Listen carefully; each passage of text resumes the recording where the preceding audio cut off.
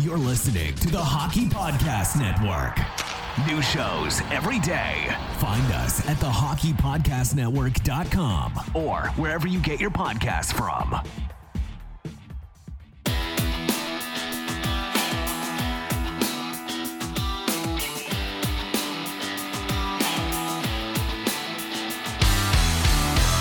Welcome to your Canadiens Connection on Rocket Sports Radio.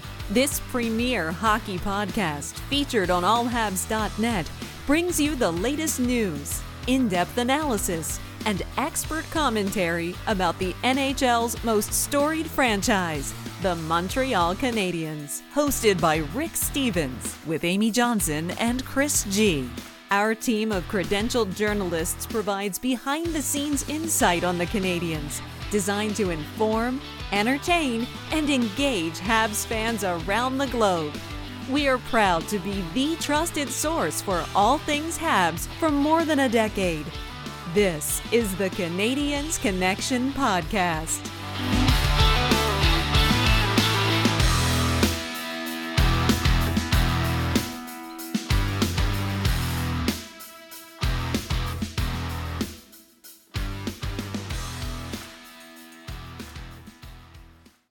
All right, hi everybody. Welcome to the Canadiens Connection Podcast. It's episode 169 here on Rocket Sports Radio, keeping you informed, engaged, and entertained.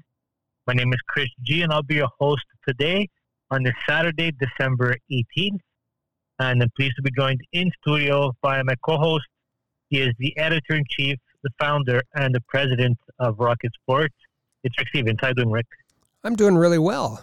Hope you're good. And as you said, it's the 18th. We're a week away from Christmas.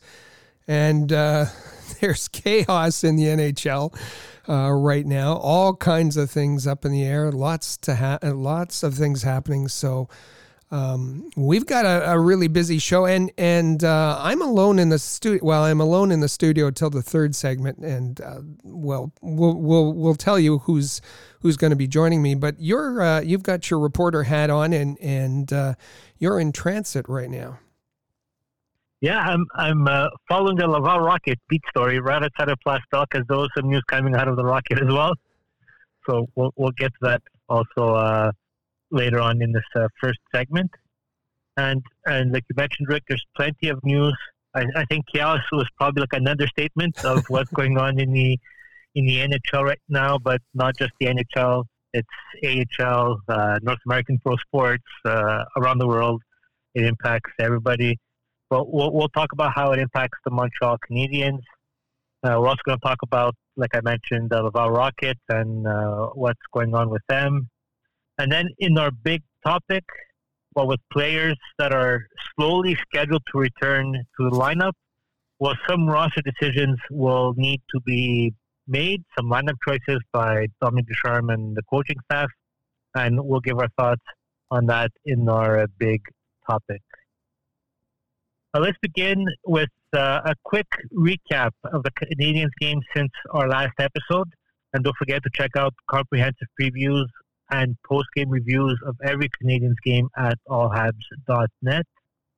It began last Saturday when the Montreal Canadiens were in St. Louis to face the Blues. And while it took the Blues 63 seconds to get on the board, and they never looked back on their way to a 4-1 victory in St. Louis, Alexander Romanov was the Canadiens' only goal scorer of that game. On Tuesday, the Canadiens headed to Pittsburgh to face the Penguins. And the Canadiens spent a good chunk of the second period in the penalty box on Thursday as they went on to lose 5-2 against Pittsburgh. Jonathan Drouin and Jesse Ylönen scored for Montreal. And then on Thursday, Canadiens back at the Bell Center, while Laurent Dauphin tied the score with 5:39 remaining in regulation to force the game against the Flyers to go into overtime. 3-on-3 hockey, that didn't provide a winner, and it took shootout, and Jonathan Drouin scored the only goal in the shootout to give the Canadiens a 3-2 win. Artturi Lehkonen was Montreal's other goal scorer in that game, and he gave the Canadiens a record right now of 7-21-3. So 7 wins in 31 games. So it didn't get, in the win-loss column, it didn't get much better for the Canadians. Yeah, it was rather dire after the Pittsburgh game. Well, I should mention that against St. Louis, it was kind of homecoming game because you had Jake Allen versus Charlie Lindgren. Michael Pekka was in the game, Marco Scandella. So a lot of familiar faces, I guess you'd say. But the Canadians losing that game, then losing in Pittsburgh. It was a 7-game losing streak, and things were not very good. And there was a bit of controversy with some of the quotes that were made. But then, spirits were livened up in after the shootout victory on Thursday night against Philadelphia. That, although in front of no fans, and we'll be talking about that as well. In roster news, there was plenty of roster moves this week. Roster news, I should say. And let's begin with Brendan Gallagher and Sami Niku, who are out of COVID protocol, so they started getting back into shape. The coach Ducharme said that they may be available for the game against the Islanders on Monday. Jeff Petrie, he returned to the lineup against the Penguins on Tuesday after missing 4 games with an upper body injury. And in that same game, Jake Evans also returned to play after missing 2 games with a undisclosed minor injury, is what it was called. Chris Weidman, he returned home to be with his wife for the birth of their of their child, Harry Stone Weidman. So congratulations to Chris Weidman and his family for the latest addition. And while he was back skating with the team, alone, I should say, on the Thursday afternoon, so likely, could be available for the Canadians on the next game. A medical update was received for Josh Anderson. He's been out since December 2nd when he sustained an upper body injury. Well, the timeline has been revised to 8 weeks, retroactive to December 2nd. So it means that Josh Anderson will be out at least until, 8 weeks gives early February.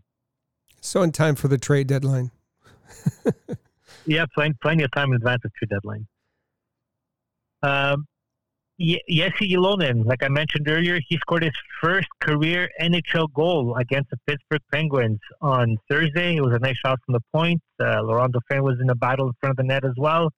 And it was a reporting goal at that time. It was at the end of the period to keep the Canadians into it, but Penguins took over in the third period. It was still a good moment for Jesse Ylonen against the Penguins on Tuesday night. I think I said Thursday, but it's actually Tuesday night that happened.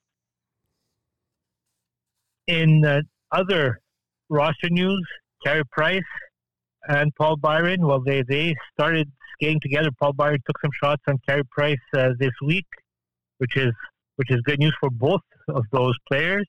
Paul Byron, in the original timeline that was given, he was supposed to return, around the holiday season, like end of December. So that means he's in his final stages.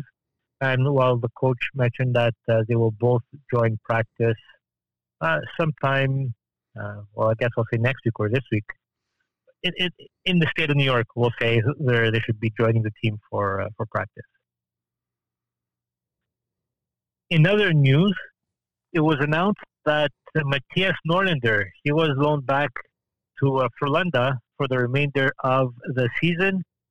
So the defenseman, he had played 3 games with the Laval Rockets after he was recently assigned to them. The plan was he played it for 3 games, and then a decision would be made by the player, the agent, the organization, all together. And Rick, Mattias Norlinder, he went back home, and as time was going on, it seemed more and more likely that this is the outcome that would have happened for this year. Yeah, it was kind of odd because what Dom Ducharme said, he needed more time, he needed more experience with the the smaller ice surface, and so there. you thought maybe there was going to be some sort of change to the plan to keep him in North America, maybe leave him with the Laval Rocket, but that didn't sit too well with Matthias Norlinder. He didn't. There was reports that he preferred to go back home rather than play in the AHL. His body language and his interviews, usually, a very smiley guy, a very happy guy, that changed even when you spoke to him, Chris. It seemed that something changed along the way. Norlinder and his agent had discussions with Jeff Gordon and the coaching staff, and the decision was made to send him back to Frölunda, where he'll get lots of ice time and just continue his development path. Yeah, and Coach Ducharme, he did mention after the announcement that he felt that ideally he would have stayed in North America to continue working on his game, but that's not what seems like.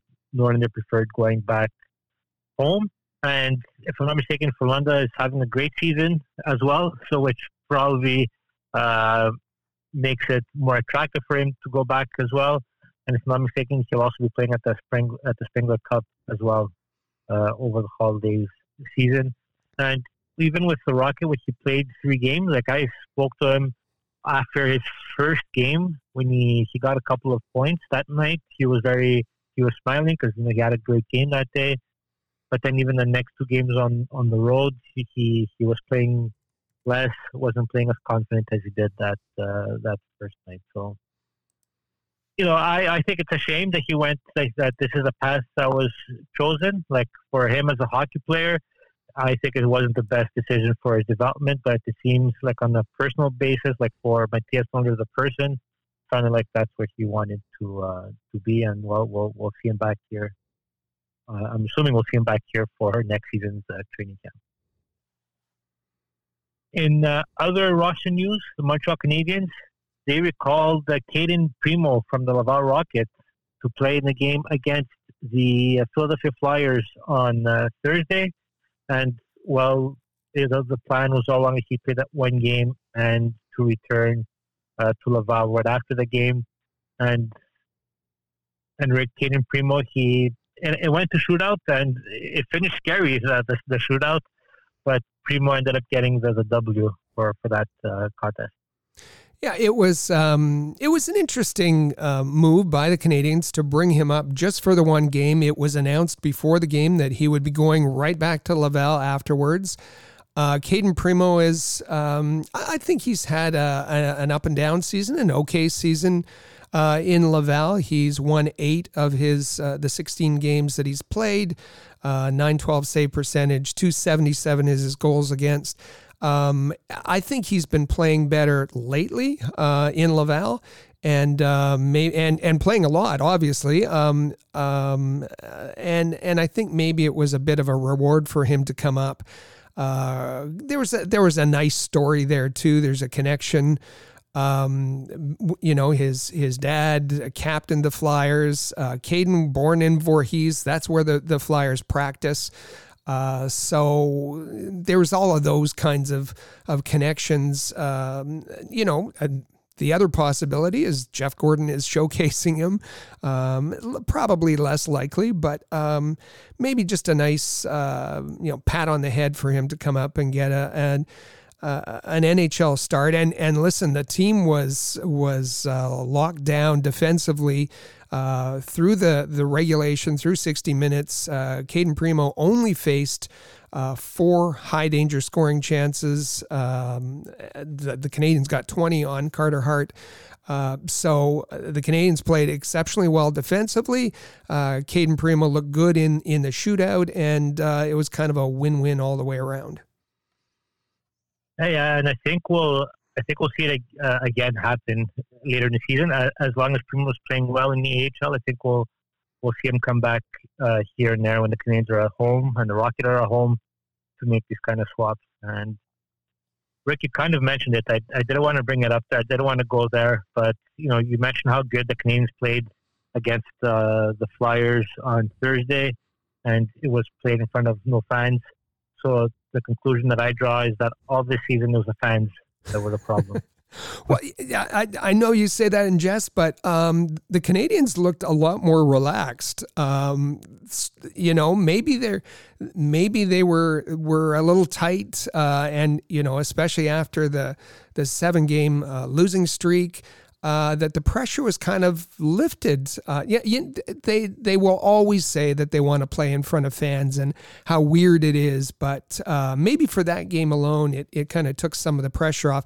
And on the other side, the Flyers looked awful in the first period.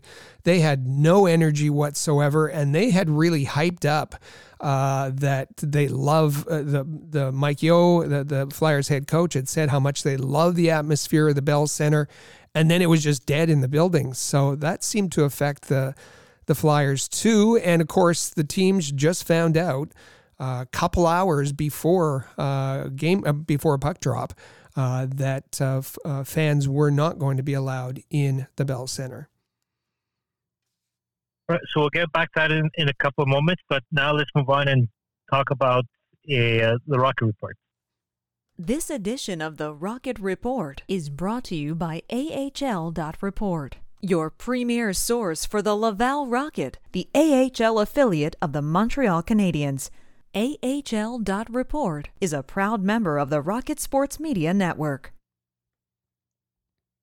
The Laval Rocket played 2 games since last week's episode of the Canadian Connection podcast. It started off last week on Sunday when the Rocket were in Hershey, and they came up victorious 4-2, and that was the game that Kaden Primo was in goal. And then the Rocket were off until Friday, back home in front of an empty building as well at Place Bell in Laval, where the Laval Rocket, they were down 2-0 really early into the game, but the Rocket took advantage of the Bruins' indiscipline in the second period and scored 3 power play goals on their way to win a 6-3 matchup against the Providence Bruins. And with that win, it places the Laval Rocket 3rd place in the North Division. So they're in the mix there for a playoff spot. There'll be 5 teams that earn a playoff spot in the North Division. It's a really tight race so far, still early in the season. Plenty of time as well, but so far they're looking good in the standings. Boy, that was a rough start last night.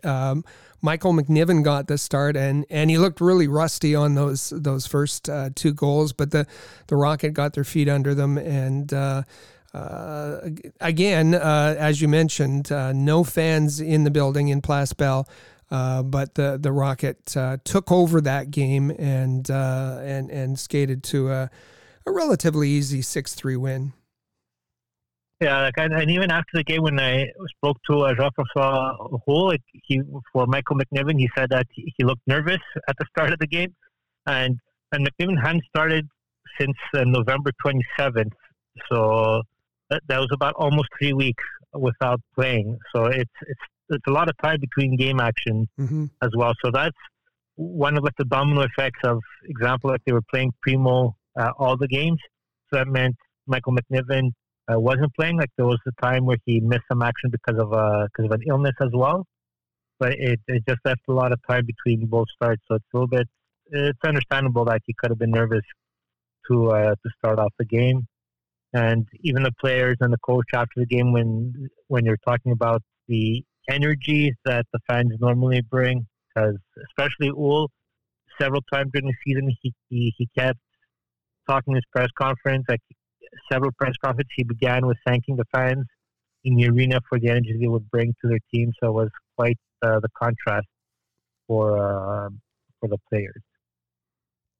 And I was at Place Bell for the game, and I could tell you that the coaching staff, the players, the equipment folks, the support staff, they're all preparing to load the bus to head to Syracuse for a game against the Syracuse Crunch tonight, on Saturday night. And then, what happened is there was some positive tests with the Syracuse Crunch, and late at night, the Rocket didn't end up traveling. But earlier this morning, the AHL announced that the game between the Rocket and the Crunch wouldn't take place, and there was a lot of nervousness. So, I spoke to Kevin Roy last night, spoke to Alex Belzile, spoke to Jean-François Houle, and all three of them mentioned that they were concerned of playing that game, especially considering that they had to travel the border to do so. Because if there was any positive test, the players or the coaching staff that would have been impacted, well, they would have to stay in quarantine in the U.S. and miss time with their families back home. Yeah, that's tough. We've seen Montreal media; some of them are stuck in the U.S. Because of positive COVID tests. It would have been tough. That's also a consideration of the NHLers going to China, if they'll get stuck there for the Olympics if there's a positive test. So it's understandable that the Rocket delayed their travel and waited to hear about the situation in Syracuse because it would be tough for them to be stuck in the States over Christmas and not be able to make it back, as you said, to spend time with their families. Because the Rocket now have a pretty substantial break in their schedule. Yeah, they're playing on the 29th, and that's their just one game, and then they're playing again in the new year. So it's kind of a relaxed schedule for them right now. So they'll have plenty of time also to spend with their families over the holiday break. Well, during the holidays, one of our traditions of hockey fans is watching the World Junior Championships. And while it was confirmed this week that Canadians prospect Kaiden Guhle will be part of Team Canada, not a surprise, that was expected. And while there was another prospect that was, borderline, he was on the cusp of making the team or not, but Joshua Roy, he's been performing really well in the Quebec Junior Hockey League. He was a final cut and did not make Team Canada this year.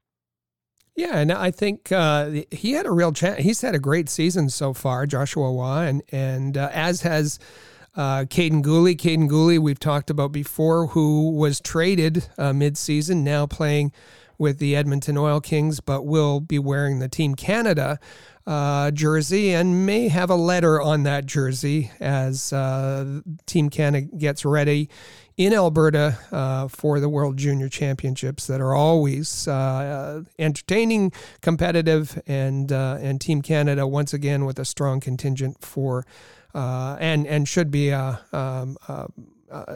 competitor for the gold medal. And then just a reminder to make sure you read the content at ahl.report and to listen and subscribe to the Press Zone podcast hosted by Amy Johnson and yourself, Rick Stevens, which gets published weekly every Tuesday and every second week, joined by Patrick Williams for the Hot Stove. So go to your favorite podcast player and make sure you click subscribe and leave a rating as well and your comments. Back to Montreal Canadiens now, and every week we select some clips, some quotes from the previous week and discuss them. And let's begin first with Dominic Ducharme and a comment about trying things. And at one point too, you gotta try something behind the bench to. Maybe something will spark up. So just a brief clip, but this clip was talked about quite a bit this week in that Dom Ducharme said, listen, I'm just trying things and hoping for a spark from the team. And I think this was in reference to putting Jake Evans on the wing, who's played there several games now, both before and after he returned from injury. Of course, Jake Evans' future with the Canadiens is at center. It's tougher to develop centers, so we want to see Jake Evans getting experience at center. But Dom Ducharme isn't necessarily on the worried about developing players. He's worried about getting wins and just trying to create a spark with this team. Well, at least he tried something, I guess. But let's move on now to the next clip. This is probably the clip that got the most. It created the most noise, I would say, this week, and it was from Canadiens defenseman Jeff Petrie.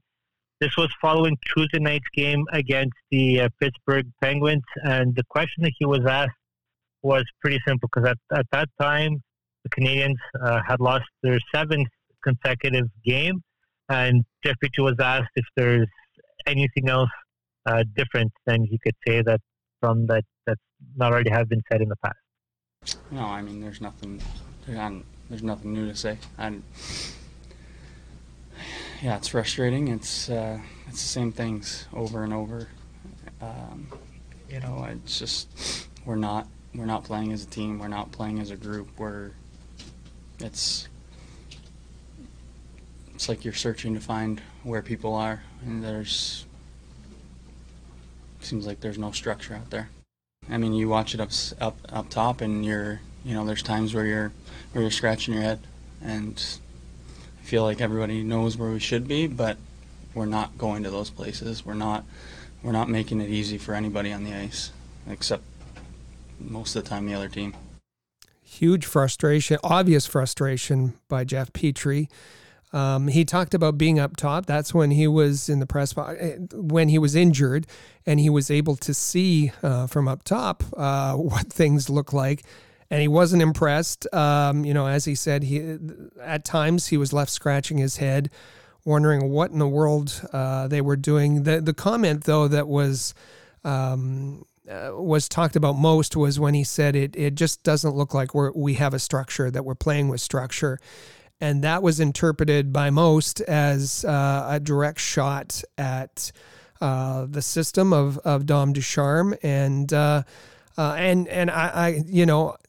there's not too many other ways of seeing it other than him expressing his frustration with the structure, with the system. I think, obviously, when the team has lost 7 consecutive games, there's frustration, everywhere. And I think, if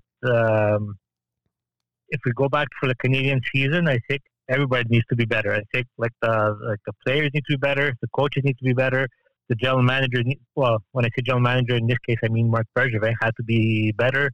The owner has to be better. Everything has to, everybody has to be better. And I think I think Jeff Petrie was frustrated at everybody, not just the coaching staff, including the coaching staff, but I think he was just frustrated at everybody for what was going on. In terms of they're not playing. He said he seems like they're not playing with our structure, and he adds we know where we're supposed to go, but we're not going there. So that part, I interpret it it's on the players, because we know we're supposed to go, but we're not going there. But it's also the coaching staff's job to make sure that they're teaching, coaching the players to get there at the same time. So I think it's just an accumulation of frustration.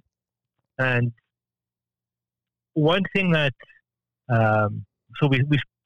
we spoke about how the Canadiens played well on Thursday. I wouldn't include Jeff Petrie in that list. He didn't it's good.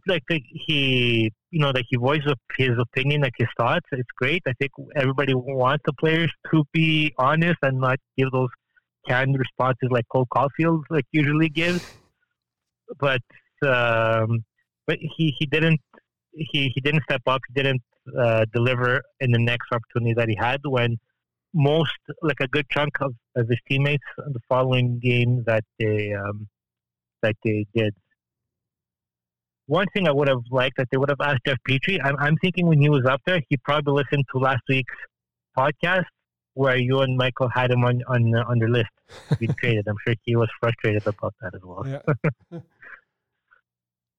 Well, speaking of that, so like you mentioned, Rick, a lot of it was interpreted as a shot to the coach, Dominic Ducharme, and while the following day, Dominic Ducharme was asked about the words, but just before we play that, on the Tuesday night, Dominic Ducharme later was asked if he agreed with Jeff Petrie's comments, and he said that he didn't. But now let's hear what he had to say the following day when he was asked once again about Jeff Petrie's comments. To talk about things, we do it as a family, and we took care of that, and that's done. No, everyone wants to do well, and like I said, we took care of business this morning. And I think that's fair. You don't want words going back and forth. And yeah, I think it was unfortunate that Ducharme, right after his initial reaction was, well, I thought we played fine. We were in it. We were kind of toe to toe sort of thing. That was kind of unfortunate. But this was the right answer. That we're a family. We take care of things in private. And I think that's kind of the way that things need to be handled. And I'll just add to your comments about Petrie. It kind of undermines his criticism when he didn't go out and play well on Thursday. But maybe Jeff Petrie's criticism would have more weight if he had been playing well this entire season. Which of course we know that. Jeff Petrie's really, really struggled this season, and perhaps many of the scouts are saying, well, that's kind of how he looked like when he was with Edmonton, and the reason they traded him, and he's fallen back into bad habits, and it's not.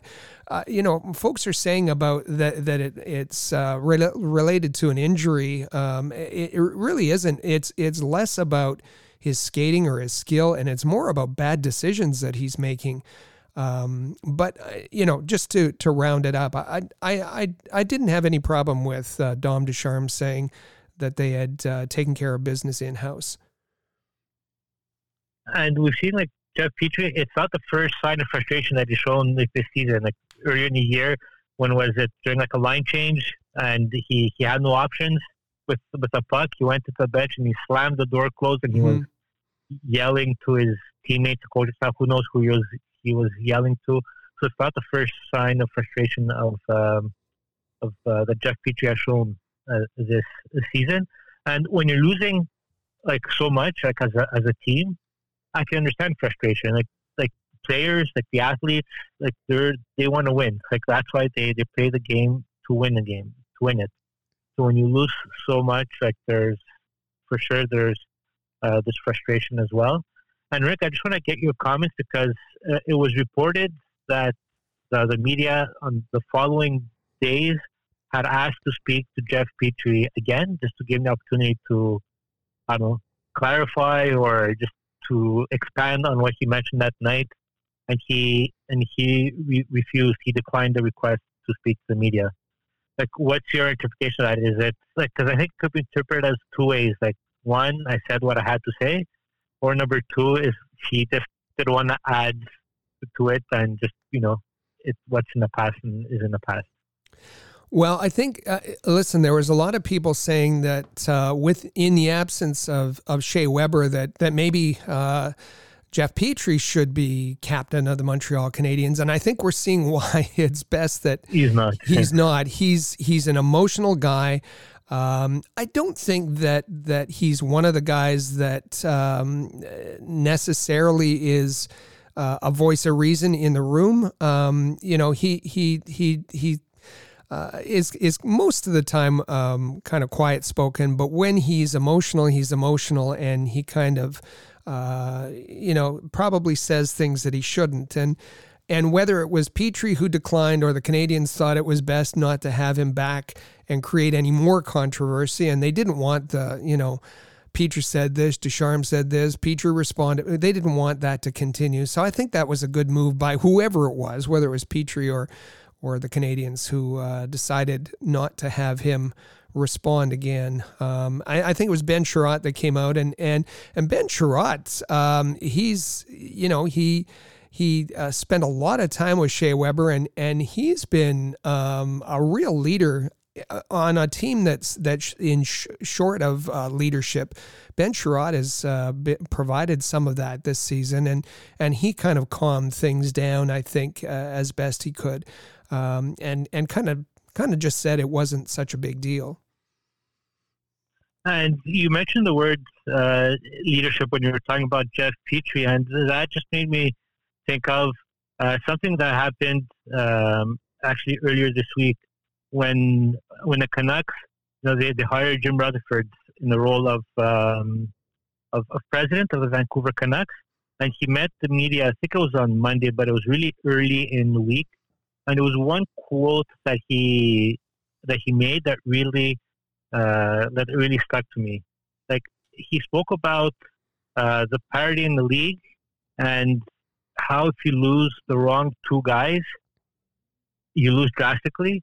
And then if you add the right two guys, you can move up drastically. So then I took that quote and I just said, okay, like, how would this apply to the Canadians? And then you look at the Canadians. Well, the loss of Shea Weber, the loss of Carey Price, those are like the two wrong guys to lose for the Montreal Canadiens, and what an impact that it's had to the season. Right, let's move on now to other news. Like we mentioned earlier, fans, they were not permitted to attend the Canadiens' home game on Thursday versus the Flyers. And Rick, this news came really last second. It came about 2 hours before puck drop, and one, it caught everybody from surprise, and two, well, it caused also some people to change their plans. Well, for sure. There was already fans down 2 hours before game time. The teams are there, the players are there, the media's, most of the media are there. Fans had started to gather, and the news came out that the Quebec health officials had asked the Canadiens if they would close their doors to fans, and the Canadiens had agreed to that request. And of course, it was because of concerns about COVID and the new Omicron variant, and some big numbers reported of new cases reported on Friday by the health officials, and so out of the abundance of caution, they decided not to permit fans. But it was just. It was very difficult for fans. We saw fans who had come in from out of town. We even saw Cole Caulfield's dad said that he had come from the States. He had had his tests. He had come through the border and then wasn't permitted. So it was a bit of a mess to the extent that Renaud Lavoie put out a story. His comments were scathing towards the Quebec government, and said. He said, we don't know if this is true, that the NHL is now reconsidering whether the draft will be held in Montreal in 2022 because they couldn't have something like that canceled at the last minute. I don't know if that's just hyperbole or what it is, but there was a lot of people that were concerned and inconvenienced for sure, but health is always... I guess should be the top consideration, and the Canadiens are not the only ones. We've seen game postponements throughout the league. We've seen even teams shut down.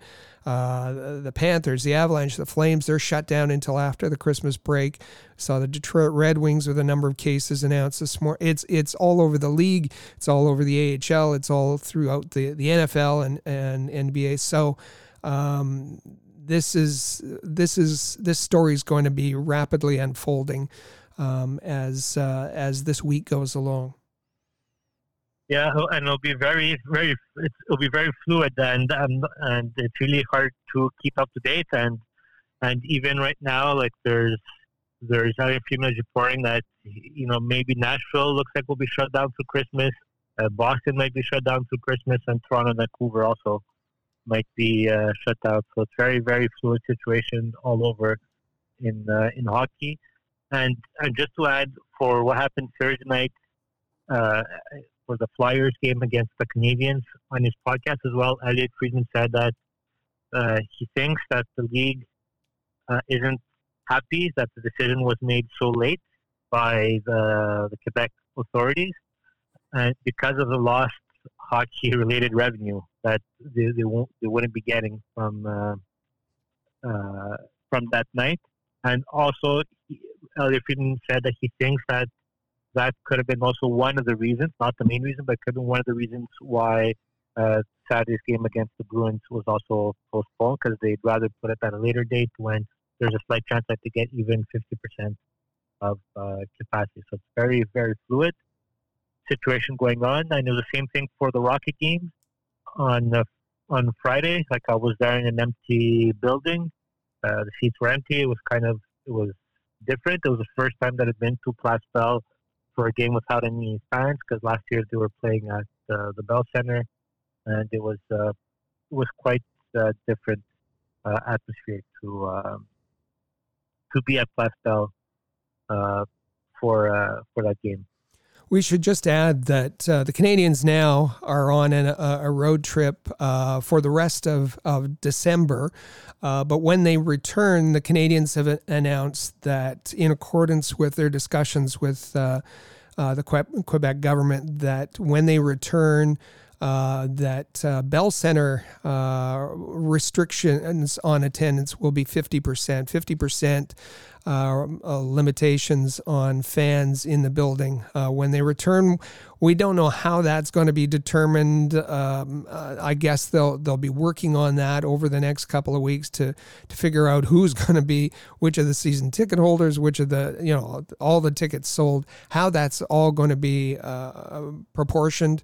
But if you have tickets for those games in January, expect to get an email from the Montreal Canadiens saying how that's going to work. And for the Rocket game, like they've said, at least as of now, as of the game the 29th, will be at 50% capacity, and that ticket holders will be communicated by December 21st. And you also did mention that every home game until the end of January is expected to be played at 50% capacity. And another headache to add for like the Laval Rocket is that they're hosting the AHL All-Star game first week of February. So I'm sure they're working really hard to try to see how they're going to handle that, which is coming up soon. And even Friday's game against the Bruins, there was they had started selling tickets for the Upper Bowl. So this means that they're expecting over 8,000 fans for last night's game. So if it was up to the Rocket, they wanted those 8,000 fans, because they don't get that for every single game. So it's very, very fluid. And Rick, at this point, like, do you feel that we'll stick with the NHL? Like, do you think the NHL season should be paused? Like, we heard Jonathan Drouin speaking after the game against the Flyers, saying he wasn't totally comfortable. We saw Nick Cousins on Twitter posted that the league should make a pause until the Christmas break. What are your thoughts on this topic? Yeah, I think that rather than this haphazard, there's different regulations as you go province to province, state to state, arena to arena, and the NHL has to come down and be a leader here and say, I think that one of the it's not only the exposure, but the risks, to playing with a less than full lineup. Some and because of the cap rules, once players go on COVID, many teams aren't eligible to bring up replacements, so they're playing with fewer forwards, fewer defensemen. Our Patrick Williams had reported that in 36 hours there were 80 transactions in the AHL, call-ups and send-downs and things. So it's, as we began, it's a bit chaotic. I would like to see the NHL come up and be definitive and say, okay, let's be sensible. Let's listen to the players. Let's pause things for the moment, and that would probably make sense. But I think what they're worried about is that this is just the beginning of the Omicron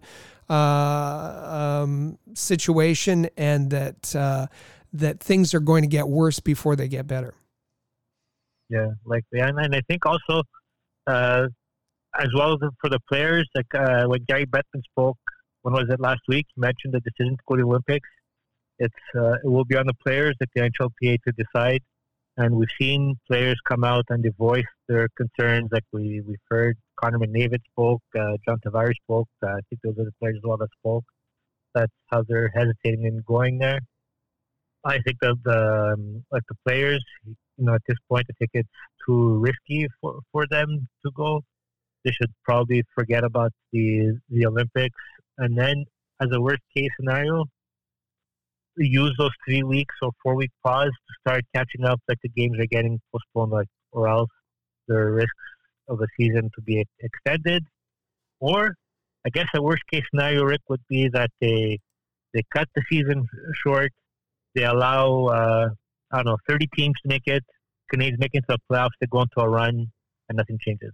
And we're back to square one for next season. Well, that would be exciting. Exciting is quite the word. Yeah.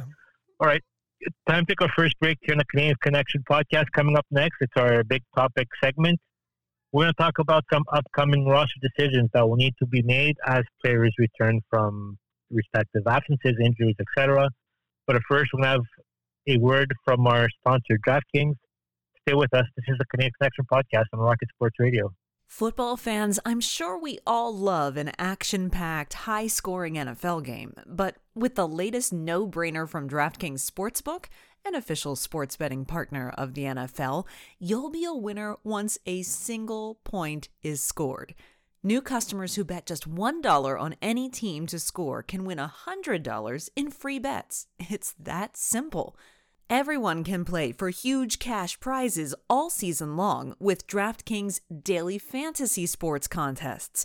DraftKings is giving all new customers a free shot at millions of dollars in total prizes with their first deposit. Download the DraftKings Sportsbook app now. Use promo code THPN, bet $1 on any team to score, and you win $100 in free bets. If they score, you score with promo code THPN this week at DraftKings Sportsbook, an official sports betting partner of the NFL. Must be 21 or older, New Jersey, Indiana, or Pennsylvania only. New customers only. Minimum $5 deposit and $1 wager required. One per customer. Restrictions apply. See DraftKings.com/sportsbook for details. Gambling problem? Call 1-800-GAMBLER.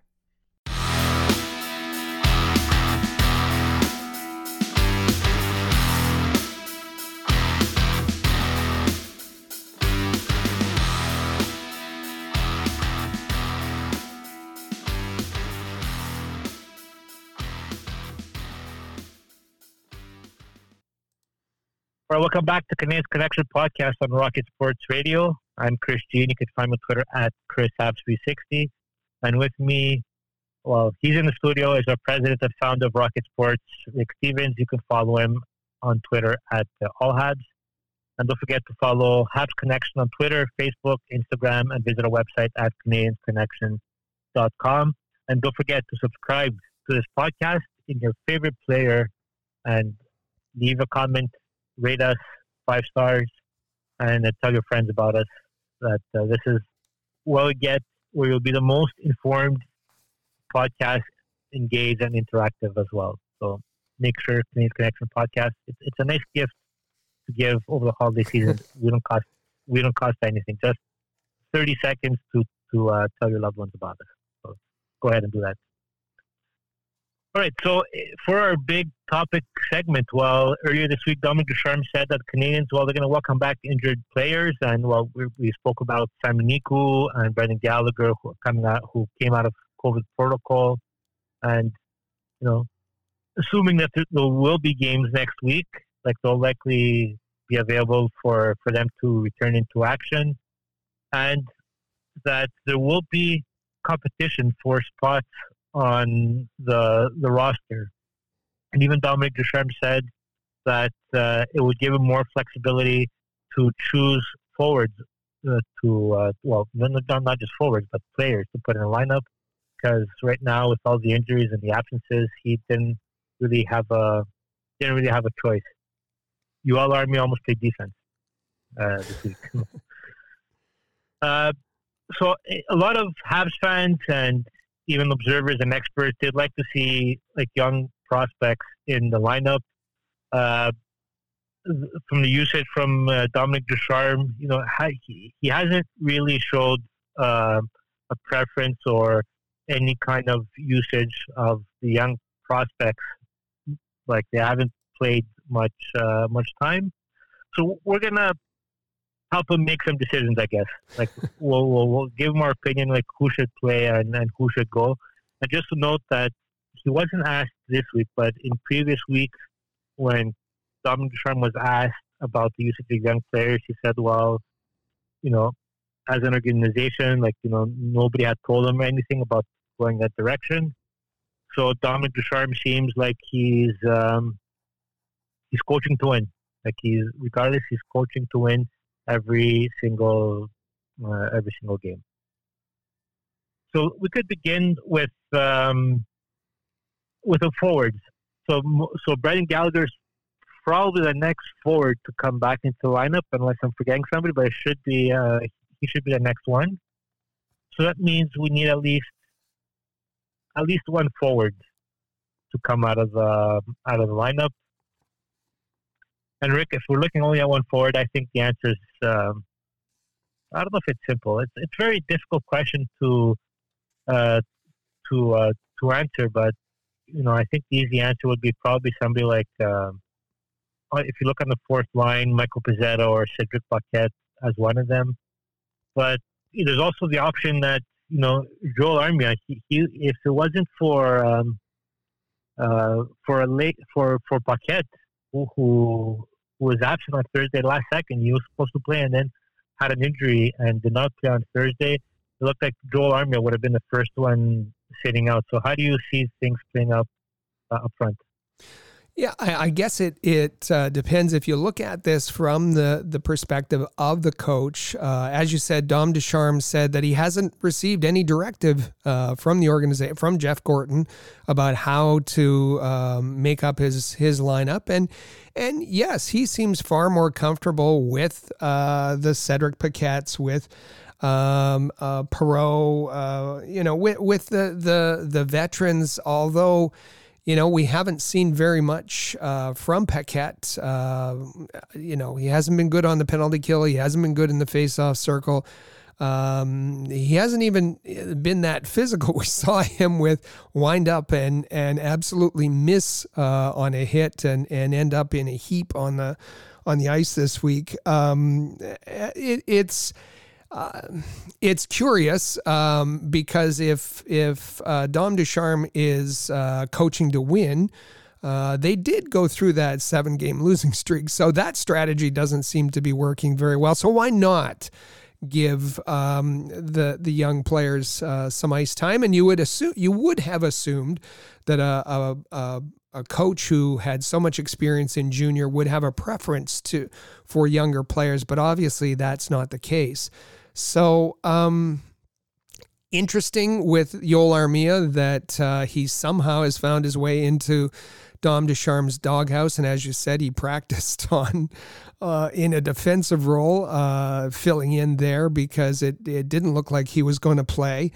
But you look at the younger players, and they've been the ones who've been providing the spark.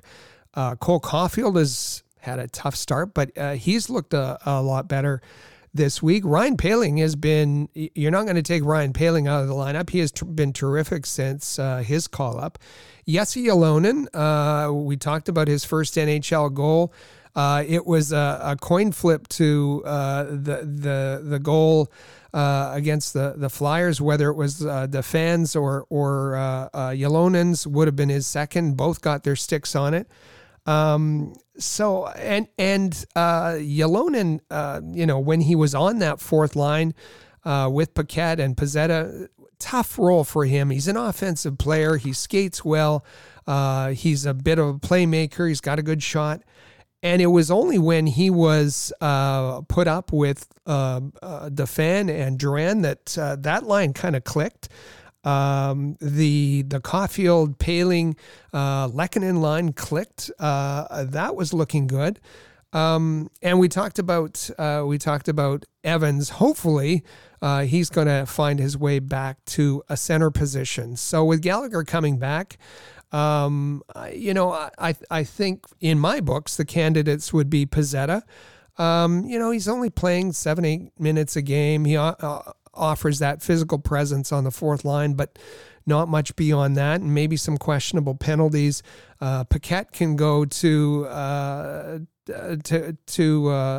be back to being a healthy scratch, or maybe the Paquette experiment's over and it's time to put him on waivers and see if anybody claims him. Maybe not, but send him down to the Rocket, because I'd like to see Ylonen stay, Caulfield stay, Poehling stay, Dauphin stay. I think all of those players have added something in the past week that we're not getting from those veterans. And I think like a lot of these decisions also depends on, because there could be, like, I know you mentioned the first segment for Cayden Primeau that, maybe he's getting showcased or et cetera. And I think like we don't know exactly like what Jeff Gordon's plan is for now to the trade deadline. Are some of these players, kind of like the veteran players, I should say, are they playing more like a Paquette, like you mentioned, or like a Joel Armia, or are they playing like these more roles because they want to get, showcased to get moved? So then you have to kind of find a balance. I want to play players so they could look better, so we could get more value out of them, and compared to playing somebody, younger on them. So I think that it's also a balance to find between both, and it's hard if we don't know what the direction is. Like Jeff Gordon knows that, and it's interesting also now. Just remember that on the RDS did report that on Monday, the night before the game against the Penguins, that Jeff Gordon did he went out for dinner with all of the coaching staff in Pittsburgh. So I'm assuming there was some kind of discussions there, and I'm assuming they spoke about how they're going to play things out for the rest of the season. So I think it'll be interesting to see, like, now going forward, if there'll be a change in that philosophy. Like, we've seen Drouin, Dauphin, Ylonen, like they've played well the trio. They've gotten good ice time as well. So it would be good to see how things, if they will change from now until then, and hopefully on when they had that dinner that Jeff Gordon provided them direction, like whether it's them saying, you know what, like, guys, play the young players. You're safe until the end of the season. So whether you lose the next 50 games or you win them all, like, it doesn't change anything. So go out there, play the young players, and see how things go. And I'm also wondering how, like, the waiver wire, like the players who are waiver eligible, how that comes into impact as well when it comes to the decisions. Because was it Dauphin, Pezzetta, Paquette, all require waivers, where Ylonen, Poehling, and Caulfield don't. So I think that might come into consideration as well as planned. Just before we leave the forwards, and I do agree with you as far as there are players in the lineup, and we'll talk about that when we get to the defense, but there may be forwards who are being showcased. Matthew Perreault would be one of those. He's let's just say there's almost a certainty that he'll be traded before the trade deadline. Does that apply to an Artturi Lehkonen? Lehkonen would be a valuable player to any team. He's probably been the most consistent Canadian this season. He's playing really well, and it seems that any line is that he's been placed on is better when he arrives there. A Cedric Paquette, it has virtually zero value, so I think he could be one of those that. Where it's not, you're not worrying about showcasing him because there just isn't a value, and the same situation I think applies when we get to the defense. Yeah, and let's move on now. Speak for the defense. The next one that should come back, well, I guess is Chris Weidman, who would be back if you compare it to Thursday's lineup. And there's also Sami Niku, who will be back in the lineup as well. So there will be some decisions that will need to be made for the Canadians. So one thing that I think, like Romanov now, since he was sat out that game and came back, since then I think he's played really good, and I think that the coaching staff is really happy. So I don't think there's a risk of him being the singled out and being sat out for the Canadians. But I think other players potentially being showcased. Ben Sherratt, even on the TSN trade bait board, he's number one. So I think everybody knows that he won't finish the season in Montreal. So he's getting power play time. He's getting plenty of ice time at the blue line. Then I don't know, like there's Brett Kulak. Can you get anything for Brett Kulak? And then there's Kyle Clegg. And then there's Sami Niku up there. But how do you see things looking at on D? Yeah, I think that Ben Sherratt is one of those other certainties to be traded, and particularly that's the kind of guy that I think that Jeff Gorton is already receiving calls on, and a team would like to have Ben Sherratt right now. Probably you're going to see Jeff Gorton wait because his trade value, as long as he doesn't get injured, knock on wood, his trade value is only going to increase as you get closer to the trade deadline. But for sure, Ben Sherratt is on the list.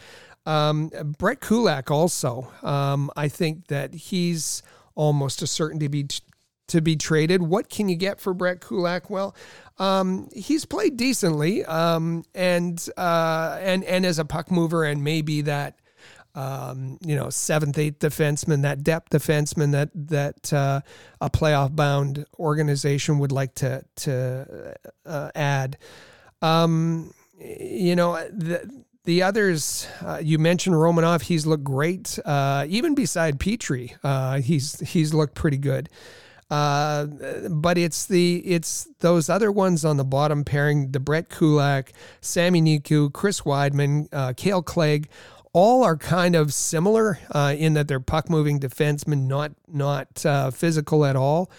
Out of all of them, I'd like to see more of Sami Niku. I think he probably has the most potential, although, Kale Clegg maybe had his best game against Philadelphia. So I think Sami Niku has shown sparks, has shown that maybe he's the kind of defenseman that the Canadians have been missing, but not quite enough evidence there for that. Chris Weidman, I think we know what Chris Weidman can do, and we've seen enough of him. So other than a showcase opportunity, I'd rather see Chris Weidman of that grouping sit than any of the others. But there's going to be decisions, obviously, that are to be made, and again, we haven't heard much about Edmondson, and he each time he gets close, then has a setback. And the last we heard was that he was set to go for an MRI, and not too much in the way of updates on him. But if he's able to come back in the new year, that's going to affect the roster decisions as well.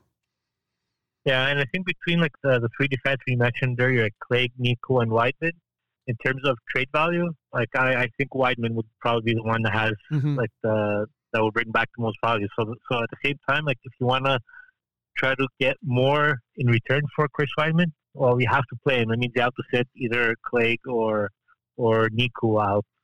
So I think like that's the kind of direction that Ducharme and the coaching staff needs from Gordon. Like this is the direction. This is what I'd like us to do. This is what we're trying to do, and head coach accordingly for and like the ice time and the decisions that are made. So it will be an interesting period going forward, and all of this is assuming that there's hockey being played. Just to put you on the spot a bit, since you did that to me in the first segment, there's been more talk this week than other weeks about Jake Allen. That if Carey Price is to return, there's been all sorts of speculation, and we saw some unnamed scouts even saying that maybe Jake Allen could the trading of Jake Allen, the Canadiens could receive a late first round pick, an early second round pick for him, and that Gorton should consider something like that. Would you consider trading Jake Allen? So now you can open a can of worms, but it all depends, I think, of what Gordon's plan is with Carey Price and his future. Is Gordon's plan on talking to Price to see if he's interested in moving on to another team or not? If Carey Price, the plan is Carey Price remains with the team and he's here like through his rebuild or whatever is going on, then I'd look at moving Jake Allen if I could get like a good first round pick or whatever, like an interesting return. If the plan is that Gordon wants, like the Carey Price isn't here for the long term, then I'd keep Jake Allen around, or else you'd be probably stuck bringing Cayden Primo to play out there. That's the whole domino effect that I think would come from it. So I really think it all depends on what the future is with Carey Price. If Price stays, Allen goes for it. Because or else I feel that the Canadiens would trade Jake Allen, and then they'd be looking for another Jake Allen type of goal to replace him. So I don't think they would take much of a step forward with that. Did I put you in a spot and make you answer back? Oh, sure. And I think that's fair. Jake Allen, I think we've seen what Jake Allen is. He can be a great backup. He's not a number one goalie anymore in the league. He hasn't had a great season. He's had individual games where he's looked good, but when he's put into the role of a number one, it just isn't there. So if there's an opportunity to move him and get a good return for him, then for sure. And my preference is to see Cayden Primo spend as much time as possible in the AHL. But if, the Canadiens like what they saw most recently, and if Carey Price is committed to staying, then are they looking at a tandem of Price Primo going forward, and then Jake Allen becomes expendable? That's entirely possible. But there's a lot of balls up in the air, a lot of things that have to happen. I'll just emphasize that this is a huge opportunity for the Montreal Canadiens. It's a huge opportunity for Jeff Gordon because the Canadiens have some players where potential trade partners can think of how well those players played in the run up to the Stanley Cup final last year, and Artturi Lehkonen, Armia was even good in the playoffs, and those kind of pictures are in their mind. And now the Canadiens are in a position where they want to unload a lot of contracts, they want to free up cap space. So this is a huge opportunity that doesn't come around very often, and Jeff Gordon and the future general manager should really take advantage of that and give themselves as much flexibility as possible. Now we're going to take our final break here in the Canadiens Connection podcast. When we come back, we'll introduce you to one of our Rocket Sports team members. Stay with us. You're listening to Canadiens Connection podcast on Rocket Sports Radio. The Canadiens Connection is proud to be a partner of Rocket Sports Media, digital media publishers of sports and entertainment websites.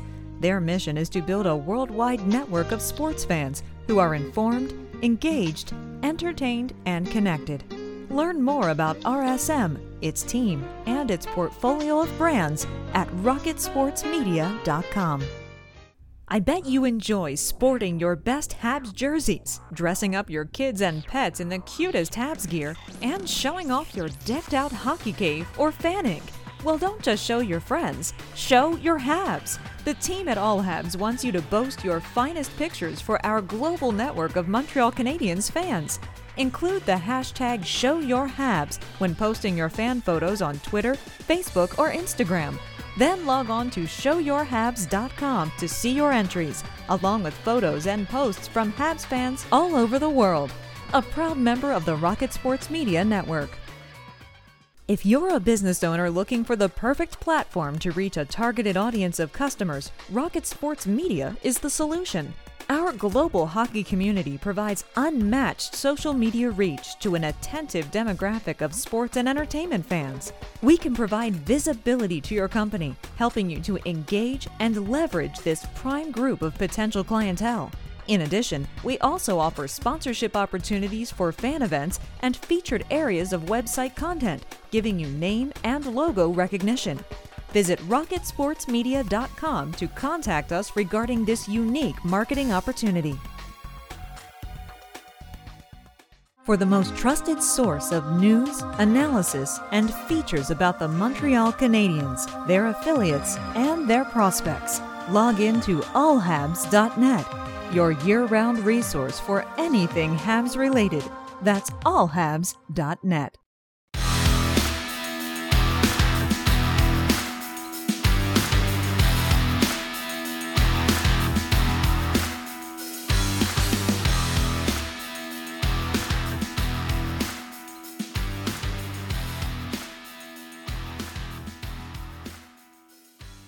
All right, welcome back to episode 169 of the Canadiens Connection podcast on the Rocket Sports Radio. You can follow Habs Connection on Twitter, Facebook, and Instagram, and visit our website at CanadiensConnection.com. I'm Chris G, along with Rick Stevens.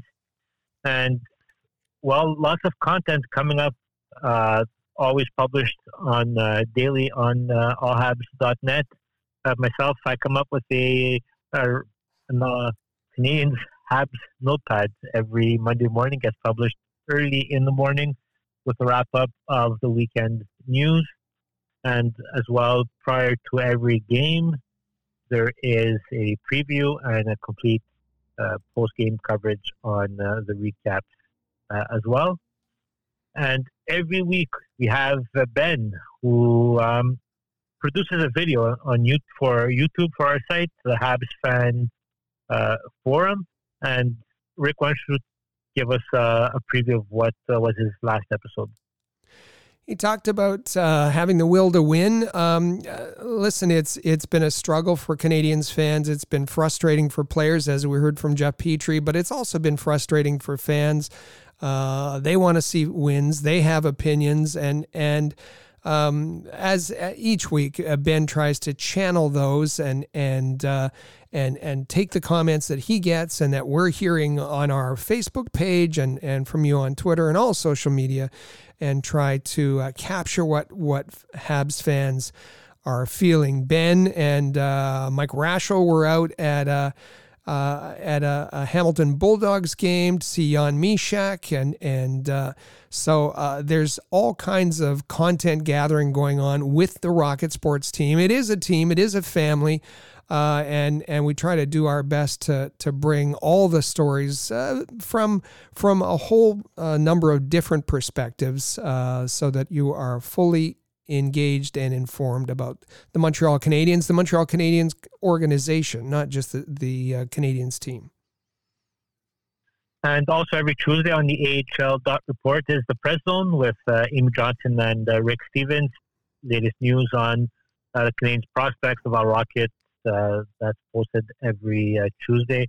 So don't forget, it's a sister podcast, and don't forget to subscribe to that podcast as well on your favorite podcast player. Last week we talked about we've been talking about Rocket graduates to the NHL. We talked about in the AHL Hot Stove with Patrick Williams, all of the graduates, some really amazing stories through the NHL about AHL players who are making a difference on their NHL teams. And we all remember Charlie Lindgren. Charlie Lindgren signed with the St. Louis Blues in the offseason, has had a great season so far in Springfield, was promoted, and he just last night against the Dallas Stars set a record for the franchise record for the St. Louis Blues, the only goaltender to win their first 5 games in a row. When joining the St. Louis Blues. He's a 5-0 record, 122 goals against, 958 save percentage, and those of us who watched Charlie so carefully are thrilled for him and his success, even though it's with a different team.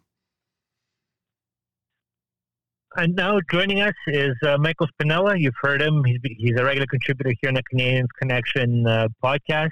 And while Michael, he's going to chat with one of our Rocket Sports Media contributor. He's going to chat with Maria, one of our team members. Thanks, guys. I'm Michael Spinella. You can find me on Twitter at the Spinella. That's the Spinella. I'm excited to be back here on the Canadiens Connection podcast. And with me, making her Canadiens Connection and podcast debut here in the studio is my Rocket Sports Media colleague, Maria Buabdo. Maria, how are you doing? Hi, I'm good. How are you? Not too bad. Excited to talk to you and good to see you here in the studio. Yeah, same here. I'm excited. So just so all our listeners can find you on Twitter, what's your Twitter handle? It's at Buabdo Maria. So Bouabdo Maria. Perfect. So I'm just going to start off by asking you, how did you join Rocket Sports? I know you're a new recruit this year along with me, and you haven't had a chance to be on any of the podcasts yet, but I know you've done some writing. But how did you find out about the opportunity? So it was around the time my semester started. I think it was in September. I was just looking to contribute a little bit more in sports, and especially hockey. And I saw that Rocket Sports Media was looking for contributors. So it clicked for me. And it was also around the time that I started really paying attention to the Laval Rocket and DHL in general. And I saw their AHL report and everything that they covered. Compared to other coverage, there's little coverage of DHL, in my opinion. And that's something I was really interested in. So that's why I wanted to join. And how's your experience been so far? What sorts of things have you done to contribute? Oh, my experience has been great. I remember when I first talked to Amy, she said that the group was like a little family, and that's exactly how it has been, and I love that. And I'm learning a lot from Rick and Amy. They both have a lot of experience, and just seeing everyone's different perspectives on things and getting to know everyone, it's really been great. And so for my contributions, I started with a few press releases. And after that, I started a weekly column on AHL Report with Amy. So it's called AHL Weekly. And basically, it's a weekly recap of what happens around DHL, we cover news, rankings, leaders, and suspensions. Also the player of the week and the players of the month for every first week of every month. And there are some small game recap summaries for the Rocket and the Lehigh Valley Phantoms. And I'm also really excited to start a new project with Rick for all Habs. It's going to be a bi-weekly column on the fan perspective of anything really happening around the Habs. For example, right now it would be interesting to see what fans are thinking about possible GM replacements, the coach, or possible trades, especially fan favorites, just to see what everyone is thinking and feeling. I think hockey also comes with emotional attachment. So it's going to be interesting to see what fans are thinking about all of it. Yeah, so you mentioned taking a perspective as a hockey fan. So how did you become a hockey fan, and who are your favorite teams in the NHL? So I really became a hockey fan. I want to say that was around the 2010 Winter Olympics. I was 10 at the time. So I don't really remember much, but I remember being really impressed by Sidney Crosby and his golden goal. So that was when I really became a hockey fan. And I mean, but even before that, my dad was, I would see him cheering for the Habs and watch hockey. So I would watch some games with him. And really, after the Olympics, I started watching a lot and following more. And then during the 2016-17 season, I started watching the Leafs. I just kept hearing about them from friends, media, social media. And I know it's weird, but I just wanted to see, I was curious. So I started watching them and I guess I liked it. And that was when I became a Leafs fan too. So Habs and Leafs for me. Oof. Well, those are two teams that really do dominate the media, and you hear about them all the time. So I understand where you're getting a little bit curious about the two. But the one thing I do know about these two teams is they do tend to hate each other. So how do you balance that fandom between the two teams that just absolutely hate each other's guts? To be honest with you, I'm not sure. It's fun. I think that's how I try to see it, just more entertaining. Like you said, it's the hate. To me, it's more funny than anything. So it helps also to have friends who cheer for both teams. And I mean, I'm on hockey, right? I'm on hockey Twitter. So I constantly see both sides of things and just fans arguing. So to me, that's funny. I think that makes it a lot easier. And I want to ask you too, you're a Sens fan, right? Yeah, so being from Ottawa, I did grow up a Sens fan. Obviously, the team when I was growing up around like 2005, 2006 was a much better and more exciting team to watch, but I did get hooked on that. As I've grown up, as most people know, I've become more of an NHL fan in general, and I have started paying a lot more attention to the Montreal Canadiens in the last 2 years, just because there's been so many fascinating storylines, and like look no further than this season. It's just an endless amount of drama.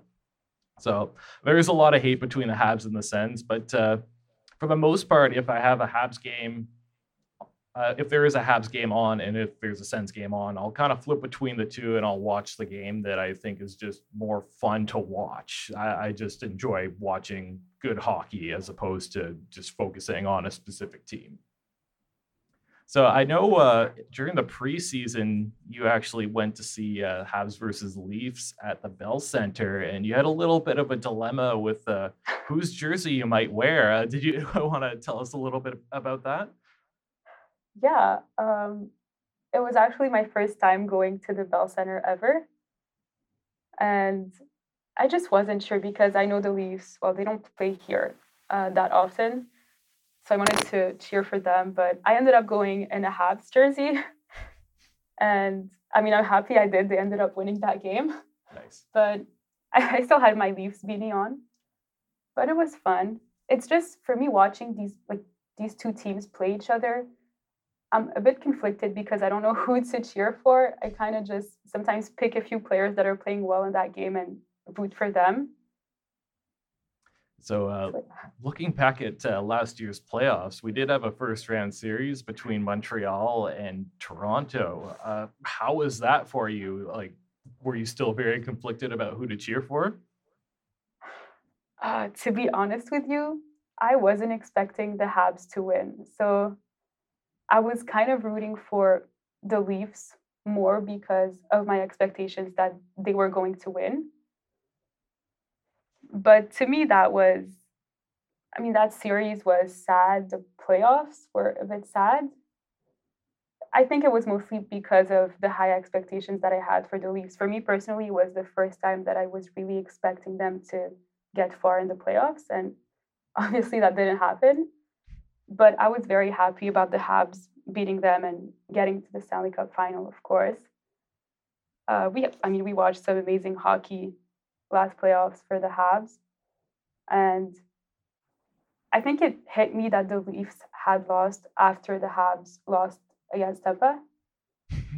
So that's when I got sad about the Leafs losing, and I really realized that they need to do something about their playoff performance. Yeah, I guess in a way that's kind of a win-win scenario when you have two teams you like against each other, because at least the team that you like is going to move on to the next round. Yeah, of course. I'll get your thoughts on the NHL season so far for your two favorite teams, Montreal and Toronto. So I have completely different thoughts for these two teams. For the Habs, I think their season, I want to say it has been concerning. It's not really the losing that's concerning, because I think we've all accepted that it's a lost season, that they're losing, I want to say even tanking. But it's the player development that's concerning, in my opinion, because even though they're losing and that's just the way it is this season, I still think that the team should take care of their young players and make sure they're developing right. And that's just not something that we're seeing right now. But for the Leafs, I'm really happy with how they're playing. I think we're seeing something a bit new this season. They're coming back when they're in deficit and they're not giving up as many leads. Obviously, that's still happening, but a lot less. I mean, I know it's still the beginning of the season, so we'll have to see about that in a few months. But I just think that they look better. And if they're able to control those leads, maybe they should be fine, at least for the regular season. And I'll put you on the spot here just for fun. Are the Maple Leafs going to make it past the first round this year? I don't know. I want to say yes, but we all saw what happened last season when they were supposed to. Yeah, there's probably no right answer at the moment, so it's a good way for you to, I guess, dodge that bullet and not answer that.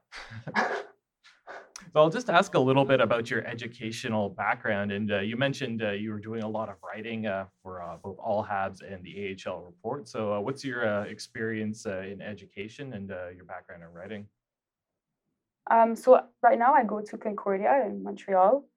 I'm doing a double major in journalism and sociology. So yeah, it's a lot of writing between these two majors. So I'm in my third year now. And when I first started in my program, I started also contributing for a student newspaper. It's the Concordian. So I still do that occasionally, a lot less now that I'm writing about sports for Rocket Sports Media. But I still sometimes write about news happening like in Montreal, or music articles, even sports articles sometimes.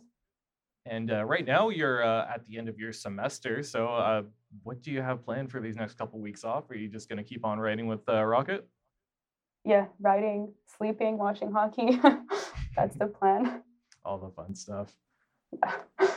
Yeah. I know you attended your first AHL games this year in Laval, and you mentioned right off the top that the AHL is a league that you're starting to follow a little bit more and you're kind of curious about. So what was it like attending your first games in Laval, and what was the atmosphere at Place Bell?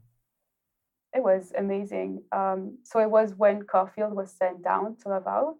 So obviously it was almost sold out. The crowd was just going crazy whenever Caulfield had the puck or was doing anything. But I mean, it's not just about him. The team is great, and just AHL hockey in general, it's a lot different than the NHL, which I wasn't really expecting, I guess. But when you see it live too, it's so much different. But it's great hockey. It's really good hockey, and it's fun to watch. And yeah, those two games I went to, my first one was it was in October, I want to say, when Laval shut out Belleville 3-0. 3-0, sorry. And I just remember Primo being outstanding. He looked really good. And the second game was 2 days later. A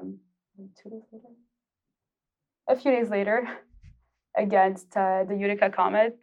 Laval lost, but it was when Caulfield scored his first goal. So everyone was going crazy. The refs didn't call the goal at first, but eventually they did. And it was a good game despite Laval losing. But it's definitely a great atmosphere at the Place Bell, and I'll be going again, hopefully. And you've mentioned a couple times now that the AHL is actually kind of a fun league to watch. How have you found the compete level?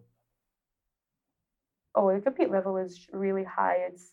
I think it's guys fighting to make it eventually to the NHL. So I think it's completely different than the NHL. It's just really dedicated guys playing to make it, I think. Not that they haven't made it at that level, but Definitely agree with that. And I know that you also mentioned that you managed to get out to a couple Habs games for the first time. You were thinking about going to the game on Thursday night against the Flyers, but it turned into a bit of a mess as at the last minute they announced that there were not going to be any fans allowed into the arena. And actually going forward, there's going to be a limited capacity for the month of January in the Bell Center. So what are your thoughts on that? I guess from a fan's perspective, and Thursday leading up to when they announced that they weren't going to allow any fans in the building, what was your impression there on how they handled it? yeah, yesterday was a mess. Well, Thursday was a mess. I think they didn't really have a choice with the number of COVID cases going up. I mean, I think they could have handled it a bit better, but at the end of the day, people's health is more important than going to a hockey game, which is something that Jonathan Drouin said after Thursday's game. And I think they just did what they had to do. But yeah, I interacted with a fan on Twitter on Thursday, and he booked a hotel in Montreal to go see the game, and 2 hours before that, he wasn't able to. So that must be difficult for people who travel to go to the game. As for the 50% capacity in January, I think it's understandable, and they're doing that in advance so people can know beforehand. I think 50% is still better than no fans at all. Seeing no fans during the Thursday game, I think it was sad, in my opinion. After the bubble and the entire season, last season without fans, except the playoffs, it was nice to see a full Bell Center and just full arenas in general. So hopefully we can get back to that without putting people's health at risk either. And one thing that stood out to me during Thursday night's game was just seeing all the empty seats, no tarps or anything. It was a little bit awkward. I'm glad they had, I guess, the fake crowd noise ready to go. Otherwise, it would have been even more bizarre. But I do agree. Obviously, people's health has to come first. It's pretty unfortunate that they announced that they weren't letting fans in so last minute like that. I don't know what went on behind the scenes there leading up to that decision, but I'm imagining that they're not going to, do that unless they absolutely have to. Obviously, ticket sales are a big source of revenue for this team. So they're not just going to let that go for absolutely no reason. And as per the limited capacity in January, I think Ontario is doing something similar. So I kind of saw that one coming, and I do agree. It makes sense. Yeah, definitely. Awesome. It was good to have you on the show today with me, Maria. It was nice to talk to you. And I hope all our listeners appreciate hearing some new voices, especially new recruits through Rocket Sports Media like myself. And I hope you have a great rest of your weekend. Thank you. Thanks for having me. All right. Thank you very much, Michael. And time to look ahead now for the Canadiens' upcoming games. And while we told you earlier that as of right now, the Saturday night game against the Boston Bruins has been postponed. On the schedule right now, the Canadiens have 3 games. They have a game on Monday in New York to face the Islanders, on Wednesday to face the Rangers at Madison Square Garden, and then on Thursday, they're scheduled to be in New Jersey to face the New Jersey Devils. And, everything is out there. It's pending. At least it's on the schedule. So we'll see. Hopefully the games, if it's safe to be played, they get played out. If not, that they get postponed. But those are the 3 games currently on the schedule for the Canadiens. And just to add, since the start of the episode, there's been more teams that have been games have been canceled. The Leafs and the Canucks have both been shut down for this weekend. Both also had games on Sunday, so they won't be playing as well. So if you're listening to us before Saturday night, if you want to know what game is on, just turn the TV on at 7 p.m., flip the channels, and hopefully there's at least one game for you to watch. But we'll keep you posted on anything that's going on for the Montreal Canadiens on our social media platforms. The other thing you can do if you have an off night from the Canadiens, listen to this podcast, and maybe there was a podcast that you missed. So go to CanadiensConnection.fm, CanadiensConnection.fm, and you can find all of our episodes and go back and listen and catch up. And as Chris said earlier, be sure to share it with your friends. And if you have any opinions once you've listened to our podcast, reach out to us at 5853-ROCKET, the Rocket Sports text line, 5853-ROCKET. And just a special programming note for the Canadiens Connection podcast. Our next episode will be on Friday, December 24th. So one thing for sure is there might be games that are being postponed, but the Canadiens Connection podcast won't be postponed. Like, we're so excited, we're actually going to bring it one day earlier for you next week. So make sure you mark that on the calendars. If you want to make it simpler, just subscribe to the Canadiens Connection podcast, and you won't have to worry. The new episode will just drop into the application when it gets published. So, Rick, thank you very much. It was great to be here with you.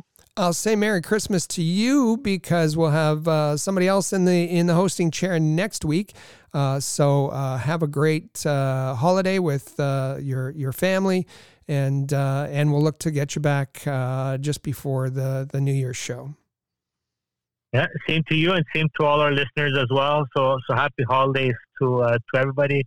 Make sure to subscribe to the Canadiens Connection podcast. I'll say that once again. Hopefully there'll be some Canadiens games that we could talk about from now until in the next coming days or weeks. So thank you for listening. Thank you for interacting with us. I'm Chris G. You can follow me on Twitter at ChrisHabs360. Happy holidays, and we'll talk to you next week on the Canadiens Connection podcast. Click subscribe so you never miss an episode of Canadiens Connection. Visit allhabs.net for breaking news about the Montreal Canadiens.